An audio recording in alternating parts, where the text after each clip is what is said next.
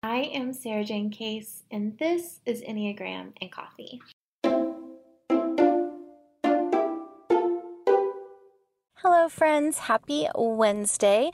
Today I am answering your questions texted into the podcast phone number. But first, today's rosebud and thorn. My rose today is that as I pulled up the notes to kind of look at the questions and everything on my phone, I got a notification from my horoscope app that said, answer all questions simply. Thought that was well timed. My thorn for today is when someone pulls their mask down to cough. I don't understand that. I'm not someone who typically has like pet peeves or like things that like really bug me that other people are doing. That's one of them. That's a pet peeve. And my bud is therapy. I have therapy this afternoon and it has been a week since I've had therapy. So I had therapy 1 week, skipped 1 week, and then today we're back and I just have a lot to catch up on and I can't wait. So let's get into today's questions. So question 1 is, I'm an Enneagram 8 and all my friends who are not 8s have no trouble finding a boyfriend. They say I am too picky. Is that just a me thing or an 8 thing?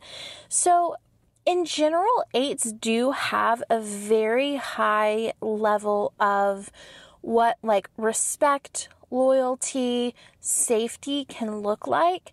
And so there is some element of like high expectation, but honestly, every relationship has struggles. Like that's true. You will never find like the perfect partner. But being picky is like not a terrible thing. Like it's not horrible to not date a bunch of people that you're not as excited about. Like whoever you end up with, like you should be thrilled to be with them. And until you find someone who you feel that way with, like there's no problem waiting. I think the other reason that 8s may not date as frequently is a lot of times our 8s are pretty self-sufficient, right? They're not kind of waiting around for someone else to make them happy. Like they're kind of seeking, they have their own pursuits, they have their things they're doing. They're not in need of a partner in order to live their life fully. So that being said, maybe this is a really great quality and not something that needs to be solved or fixed. In fact, one of the big lessons I learned, I've been divorced before, and kind of the big wake-up call for me post-divorce was I didn't have to rush into this. Marriage, if it's forever, you have forever to make that commitment. You have forever to date and feel each other out and decide if this feels safe. There is absolutely no rush to move a relationship on to the next level.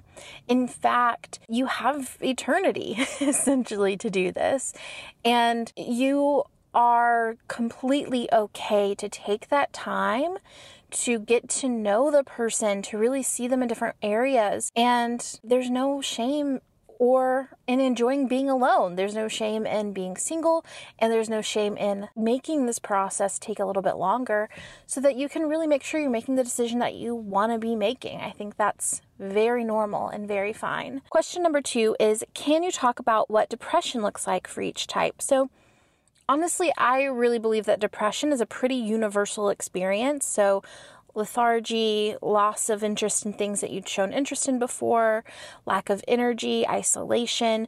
Now, high functioning depression is possible, and maybe that's affected by your type. I can see that in the more assertive types, 3, 7, 8, potentially even the more compliant types who feel obligated to other people or systems. But honestly, it's pretty universal, especially clinical depression. There are symptoms that require a diagnosis, and that being said, those symptoms aren't going to change based off of your Enneagram type. So I would say in this situation, that's actually a pretty universal thing. Now, there are levels of health where you can see kind of what an unhealthy version of your type might look like versus a healthy, and you can check that out. I have episodes for each of those recorded separately. You can look up your type and see what that can look like specifically for you. But in general, I think depression is kind of a universal sensation and is symptomatic in order to be diagnosed, and therefore it's pretty cut and dry in that way. The next question question. It says, from the Instagram post, can an Enneagram 9 be extroverted? I identify highly with 9, but I'm not as introverted as my other 9 friends. I still need my solo time, but I desire community involvement and a lot of stimulation from people. Actually, so I'm not of the belief that you have to be introverted or extroverted to type yourself. Like, some people do say there are certain types that are like truly extroverted, some that are introverted.